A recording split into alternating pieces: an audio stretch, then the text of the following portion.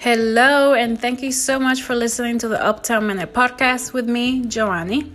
Today we have a very special guest. It's a very fun episode, but before we begin, I just want to let you know that our Instagram is up and running, so please follow the podcast at Uptown Minute Podcast on Instagram. Let's start today's episode. Hello, everyone. Today I have a very special guest, all the way from Paris. She's an actress, a writer, producer, director, proud feminist, and up-and-coming editor. She's the face of Google's I Am Remarkable program and the founder of the New York Times International Women's Network, Miss Meagan Adele Lopez. Hi, Meagan. Hi, that was a great introduction. Oh, good. I did my homework, so. Thank you so much. That's great. How are you? I'm good. We have started to get out of lockdown in Paris, so we have a little bit more freedom. Before we could only walk within half a mile of our place with a permission slip. And now we can go up to 60 miles. So that's not bad. I watched some of your so Meagan has been doing a daily diary on her on Vimeo, right? Exactly. Yeah, Vimeo. And you mentioned that you have to get a permission slip. Where do you get a permission slip from? How does that work? So you have to download it from the website, basically the government website. Mm-hmm. And then you print it, or they actually finally, like after a couple of weeks of doing it, you were able to do it on your phone as well. Okay. And you basically are writing yourself the permission slip, which is like really silly, but I think they just wanted people to be more aware before they left their home. Yeah. And think about it before they did. So if you didn't have it with you, you would get fined. It kept increasing over the 60 days or so. It was from I think it started at 100, and then it went up to like 300 euros, and then if multiple times you would get arrested if they caught you. Oh my god! So you weren't allowed to even go to the grocery stores? We could, yeah, you could go to the grocery stores, but you had to have that slip with you. Yeah, you could go to the grocery stores. You could go like help an elderly person. You could walk within a half mile for exercise, but the exercise had a curfew before 10 a.m. and after 7 p.m. So, yeah, it was pretty strict. Wow. Yeah. And how are you handling like being at home, and how are you keeping busy? Well, it was interesting because when it first started, I had literally already kind of been quarantining myself for the month before, mm-hmm. because I was trying to finish my novel and send it to my agent. And so I kind of panicked because during that time, I turned it in the day we went into like really extreme lockdown. Mm-hmm. So I was like, what am I going to do with myself for the next at first it was just 15 days, but then turned it into 55 days. Mm-hmm. That's when I ended up making those videos. That took up like a lot of my time. And then I went into hermit mode after probably like a month or so. And I just decided to really go kind of inside of me and just use the quiet to go deep, Yeah. So I journaled a lot. I meditated a lot. I did exercises. We clapped every day at 8 p.m. Oh, we clap here at 7. Yeah, I heard that. It gets really loud in my neighborhood right at 7. Sometimes I forget. I'm like, what's going on? And they're like, oh, yeah. Do you have like a window you can like stick your head out of? Yeah. I did it once, and then I was like, okay, that's enough. I have stuff to do. Yeah. Oh, really? No, but No, go ahead. Because you don't have neighbors to. Yeah, it was just like me, and then I heard people in the background and just felt weird doing it by myself. So I just didn't do it. Yeah. It kind of became like an expectation for us because for me, my apartment faces like directly into my neighbors. And mm-hmm. so that was like the time we would like wave and we talk and we ask how each other were doing. And it kind of became like, where are you if you aren't there? Like it's kind of a shame. Yeah. Shame. Oh, that's nice. No, we don't do that here. Oh, yeah. No, it was nice. So I ended up meeting like my neighbors for the first time. So They're still doing it here. So if uh, I'm out and it's 7, then I'll clap because people outside are clapping. But if I'm by myself at home, I don't. and which part of New York are you in? I'm uptown in Harlem. Okay. Did you ever live here, or because I know you're from Baltimore, right? Yeah, I'm from Baltimore. I lived in New York. Actually, it was always my dream to live in New York. I went to an arts high school, and I always planned on like going to New York right after high school. But I got into NYU, the Stellar Adler program for acting, but Mm-hmm. USC and LA gave me like way more money, scholarship money. I just couldn't afford, like, NYU was Yeah. so ridiculously expensive. So I ended up, after a year in LA of going to USC, I dropped out and moved to New York. And I worked with like some incredible people, but it was actually during that year that I realized like everybody around me was speaking another language. Mm-hmm. And I remember like this guy agency that I was working for, and he told me that even just getting a college degree, and my hourly rate as a temp would double. So after that year in New York, I was like, I gotta go back to school, and I'm gonna double major in French. And so that's when I went back to USC, and then I ended up studying abroad in Paris. And like without that year in New York, I would never have ended up working for the New York Times or like Yeah. been able to live in Paris. So I really like credit that. I mean, I worked like 5 jobs. I moved there with like $30 in my pocket. It was one of those classic New So York you're stories. living the struggling artist, the struggling artist life. Yeah, exactly. Like I'll never. And you, Yeah, go ahead. no, I was gonna say, and you were the founder of the New York Times International Women's Network. What is that? Yeah, so basically they had this internal women's network in the New York Times that had been going for a few years, maybe even 10 years at that point in the New York office. But internationally, we didn't really have anything that was similar. So basically the women's network inside helps to advocate for women's needs and um, rights within the company and discuss like issues.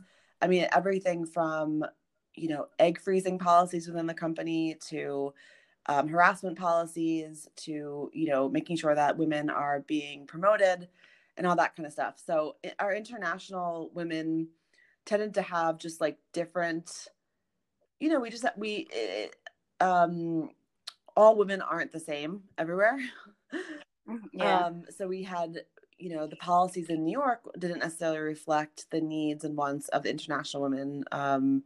So my job was kind of, I started that so I could collect all of the grievances and discussions of women in Hong Kong and Paris and London, and help to get policies changed inside. That's amazing. Yeah, it was really interesting for me too, as an American woman living abroad, just to hear like the differences of what those needs are. And especially like in the Asian countries, for example, they tend to take, whereas in America, they tend to fight more for parental leave and getting Yeah. like needing to take care of their children. Whereas in Asian countries, they're more concerned about taking care of their parents and needing time off for that. So it was like little things like that were really interesting. Oh Yeah. wow. What made you want to start the women's, The yeah. festival. Well, I just wanted, because I'm a filmmaker as well, and I went to different. I have a film that made it into like 15 festivals, and traveling to each one, I've had good experiences, I've had bad experiences, and on my way back, from one festival, which was at this island, I had to take a ferry, and I was. I was in this ferry, and I this is what I tell my friends, like, I heard a voice from the ocean. Yeah. it, it just something came to me, and I was like, because I had such a good time, it was such a good experience, I was like, oh, I want to do this for other people, for like other filmmakers. And I went to a festival, a different one, where the runners were women, and I was like really excited to be there, but it was not a good experience. And I was like, you know what, I'm gonna do one for women and just give them the best experience, Oh, because I want because I want to bring more women together, especially in film, because there's not so many. I mean, there are a lot of women, but there's not really a lot of recognition. Yeah. So I wanted to create a space to like bring women together and to network and to make relationships and just to celebrate everyone and their work and celebrate their movies. And that's how then the Uptown Women's Film Festival was born. And then COVID happened. So Yeah, because this was going to be your first year, right? yeah. Mm. It was our first year, but I'm hoping that next year, if things are back to normal, I'm able to have it and invite everyone from this year back. So, if you allow me, and I would love to have Raging Cult back, which we should talk about. Oh yeah, I know. So, Meagan is the writer and director, producer, and the star of Raging Cult, which is this really fun film. Meagan, do you want to tell me about it? Yeah, it's a dark comedy basically about this agoraphobe Sandra who very much reflects my life right now. I think in many of our lives, actually. She was afraid of leaving the house because of an aggression that happened to her in her past, and so she was living her life basically through social media, and she was like, why are all these women just smiling and so happy all the time online? Like, I don't get it. Like, don't they understand that if we really want to change people's perception of who we are as women, like, we need to show them how angry we are. So she thinks it's a good idea to like invite women over to interview for her cult, and it's and she got a lot of women to come. Yeah, she got all age ranges, and my only regret was that because I had put it together so quickly, like I basically pulled it together in less than 2 weeks. Really? Yeah, from writing it to filming it and to hiring the crew and getting the actors on board.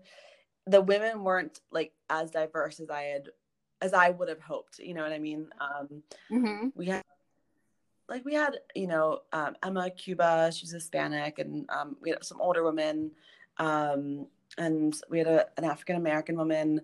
But I really wanted to like get the full range, so I'm actually thinking about like doing it as a longer kind of documentary potentially one day. But I was gonna ask, do you see it as a feature film?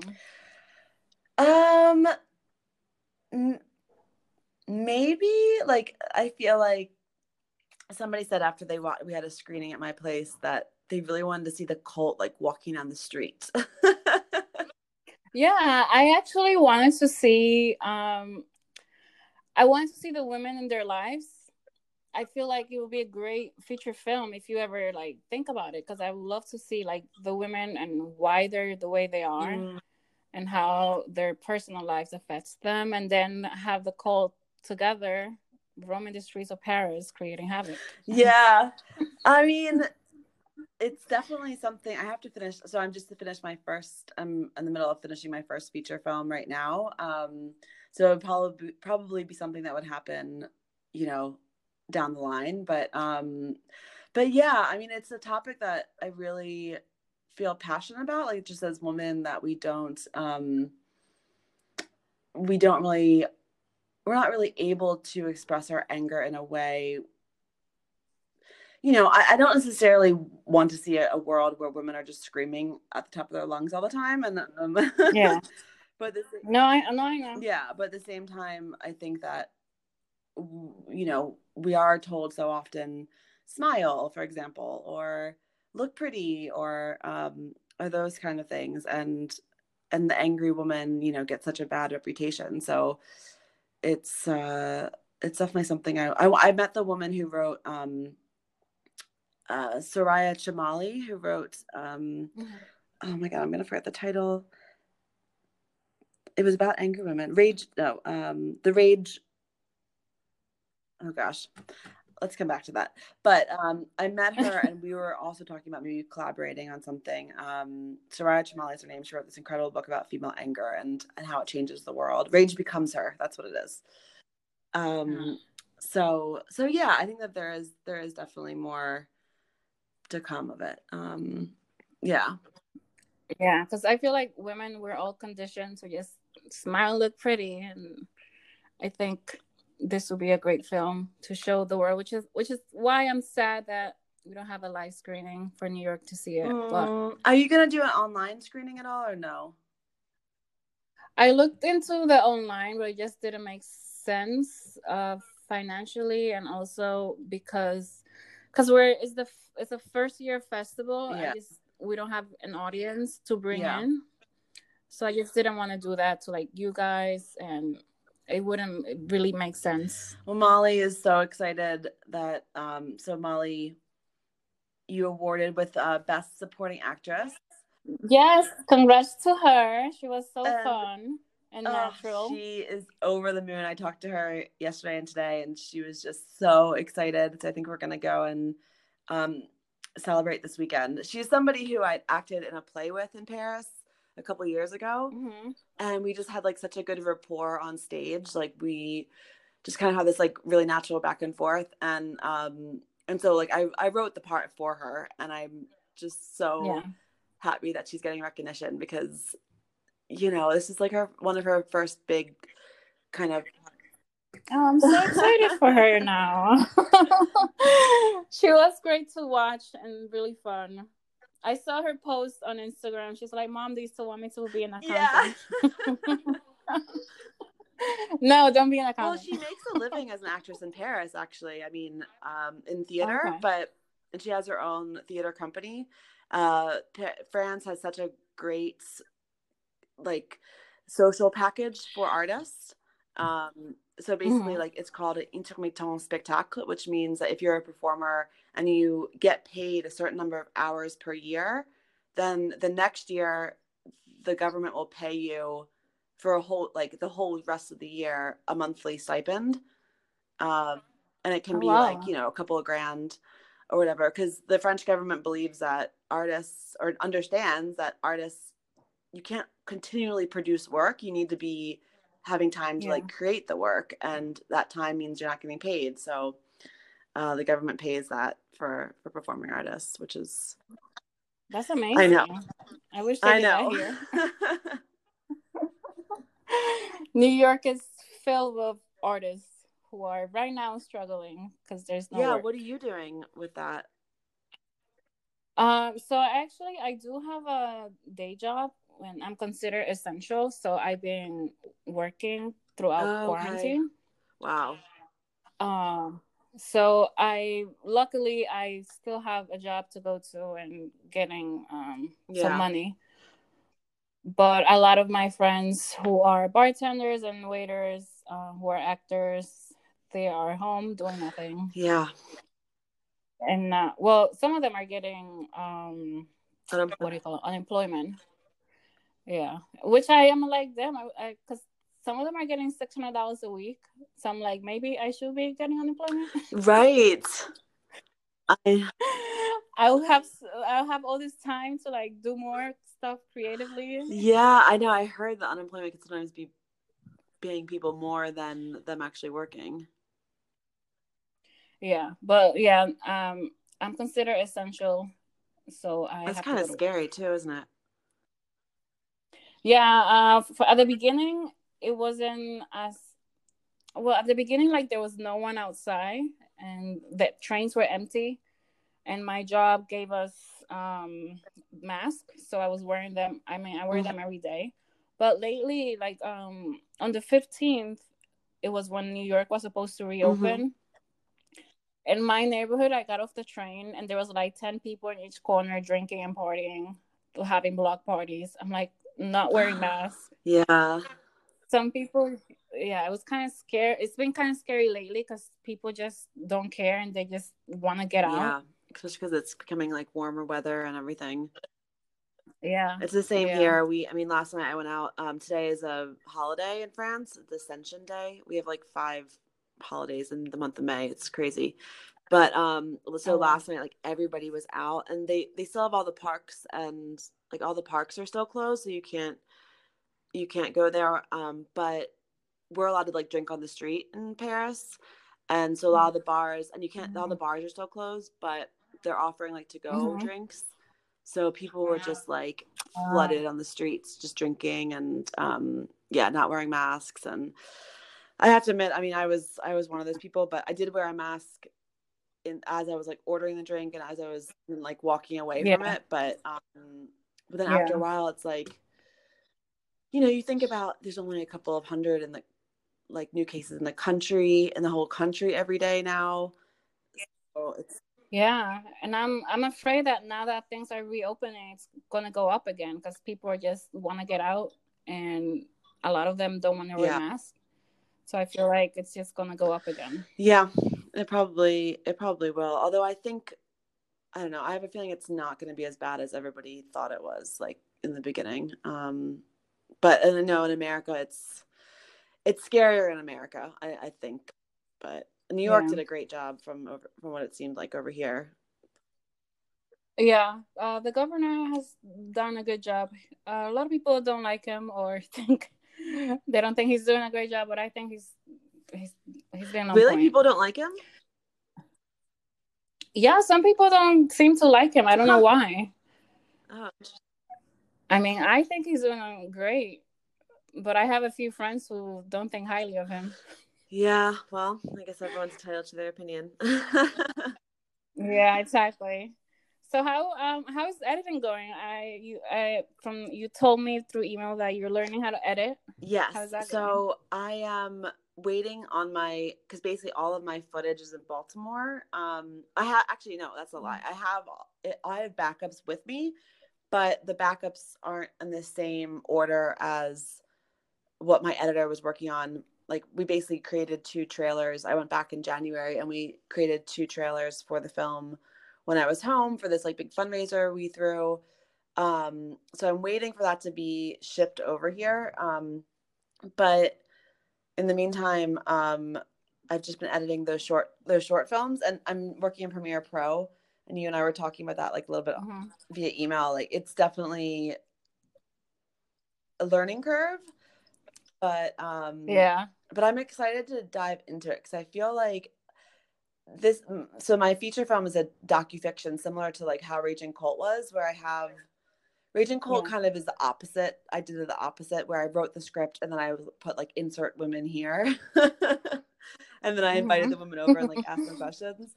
Whereas my feature film is I filmed the documentary portion and now I'm crafting. And as I was going, I was directing like my people and kind of crafting the story as we went. So okay, like improv a little bit improv. Like, it's called A Baltimore Dream, and it's about like what happens to the hopes and dreams that we had when we were 18. And it's through the eyes of this Baltimore School of the Arts class of 2000 theater ensemble. And so since they are all our actors anyway, I'm playing on that, like, okay, so you decided not to become an actor, but like, when are you acting in real life, and you know, that kind of thing. So I'm really going to be finding the story a lot as I'm editing. And so that's why I'm kind of excited to have the time to do it on my own. Although I would have loved to have worked with my editor. He's in Baltimore, so it's just, at this point, it's not really possible. So I may as well do it myself and save $30,000. Yeah, exactly. Premiere is such a difficult program. I took I'm not sure if you're familiar with Skillshare. I've heard of it. Yeah, so I took a class there, and it was a 6-hour class, and I sat through the 6 hours, took my notes, and when I sat down to edit this 5-minute web series, everything went out the window. I was like, what's happening? All these buttons, I don't know what it is. So I spent another 6 hours on YouTube trying to figure out how to work Premiere. So kudos to you for sitting through Premiere, because every time I sit through it, I get a headache. It's tough. I mean, I think the biggest thing is I need to get another screen.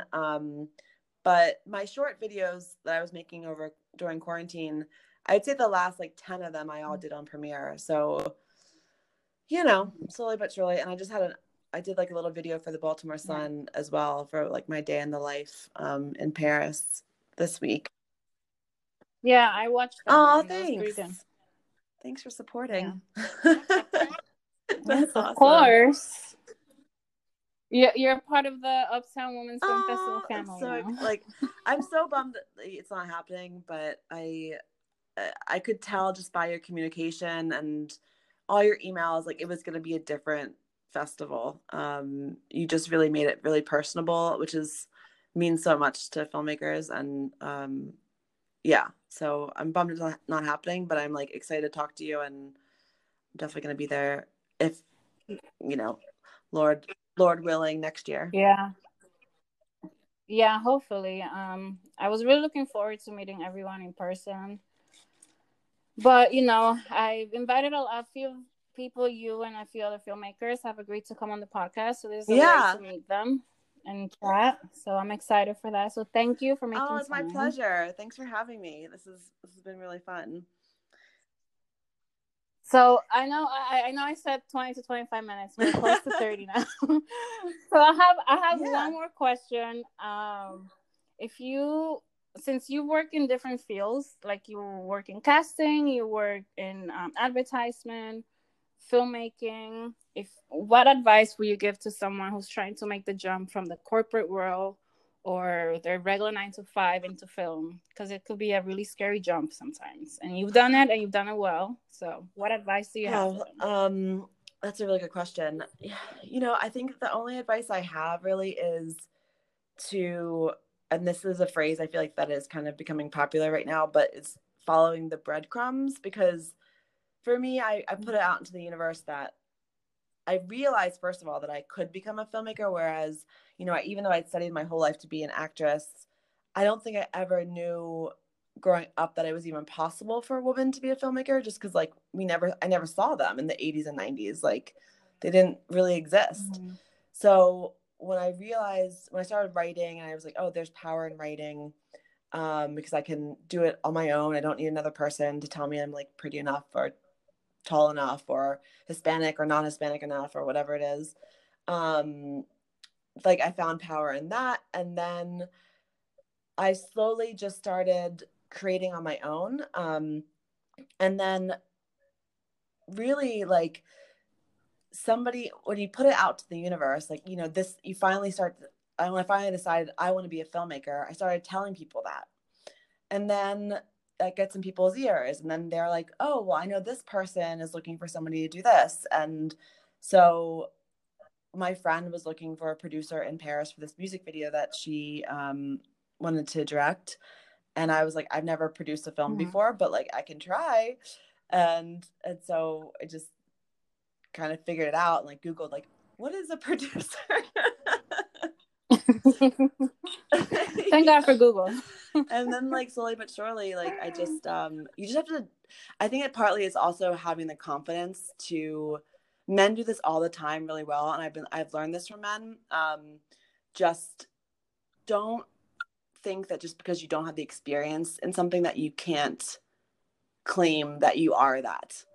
And that's how I've kind of lived my whole career. Is like when I started in social media and advertising, nobody knew what the fuck social media was. Nobody was a social media expert, but I was like, Yeah. yeah, I'm an expert.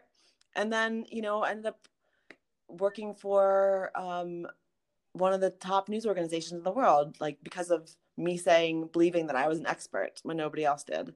So I think it's just having that confidence to be like, everybody's making it up all day long, and I'm going to make it up as well, and I'm going to do it better than they will. So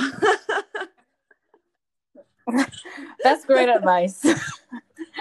It's all about believing in yourself yeah. and just figure it out And you as you might go fuck up. I along. mean, I've certainly made mistakes along the way, but I think it's just also about being honest with people. And Yeah. that's why I love working with women as well, because I feel like women get that more than anything. It's like, as long as we can communicate and be honest and support each other, then like, and sorry, I'll just give you one more example.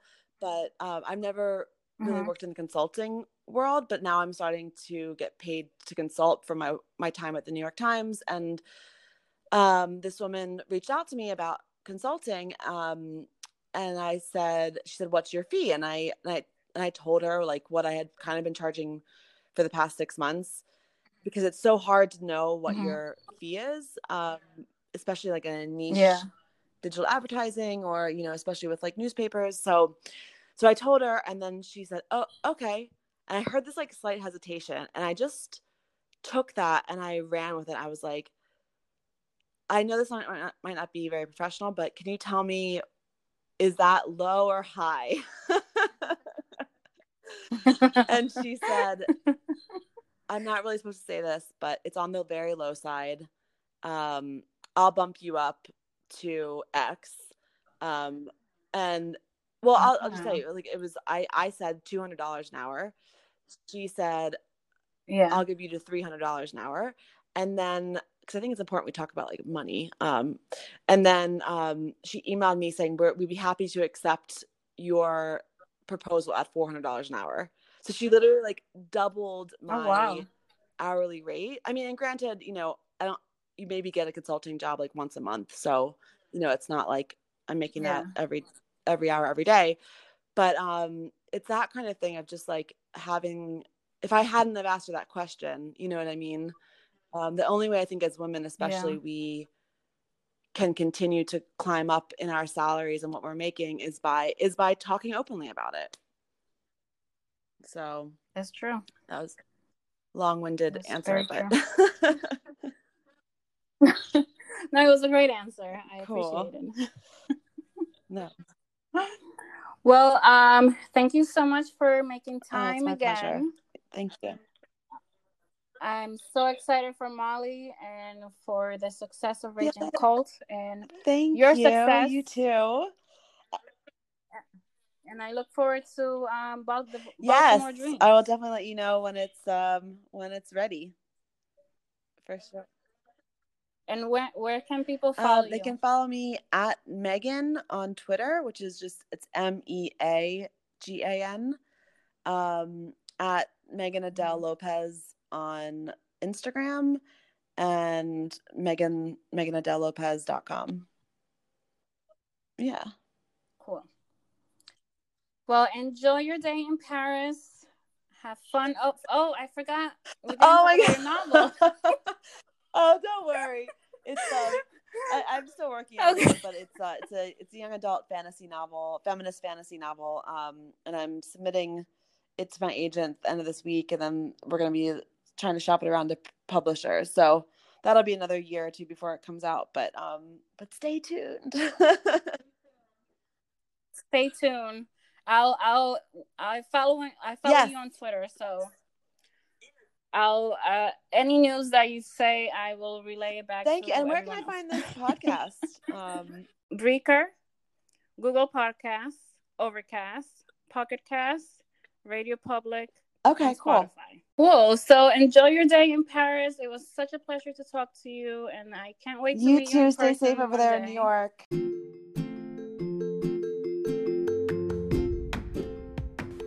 Don't forget to follow the podcast on Instagram at Uptown Minute Podcast. And thank you so much for listening.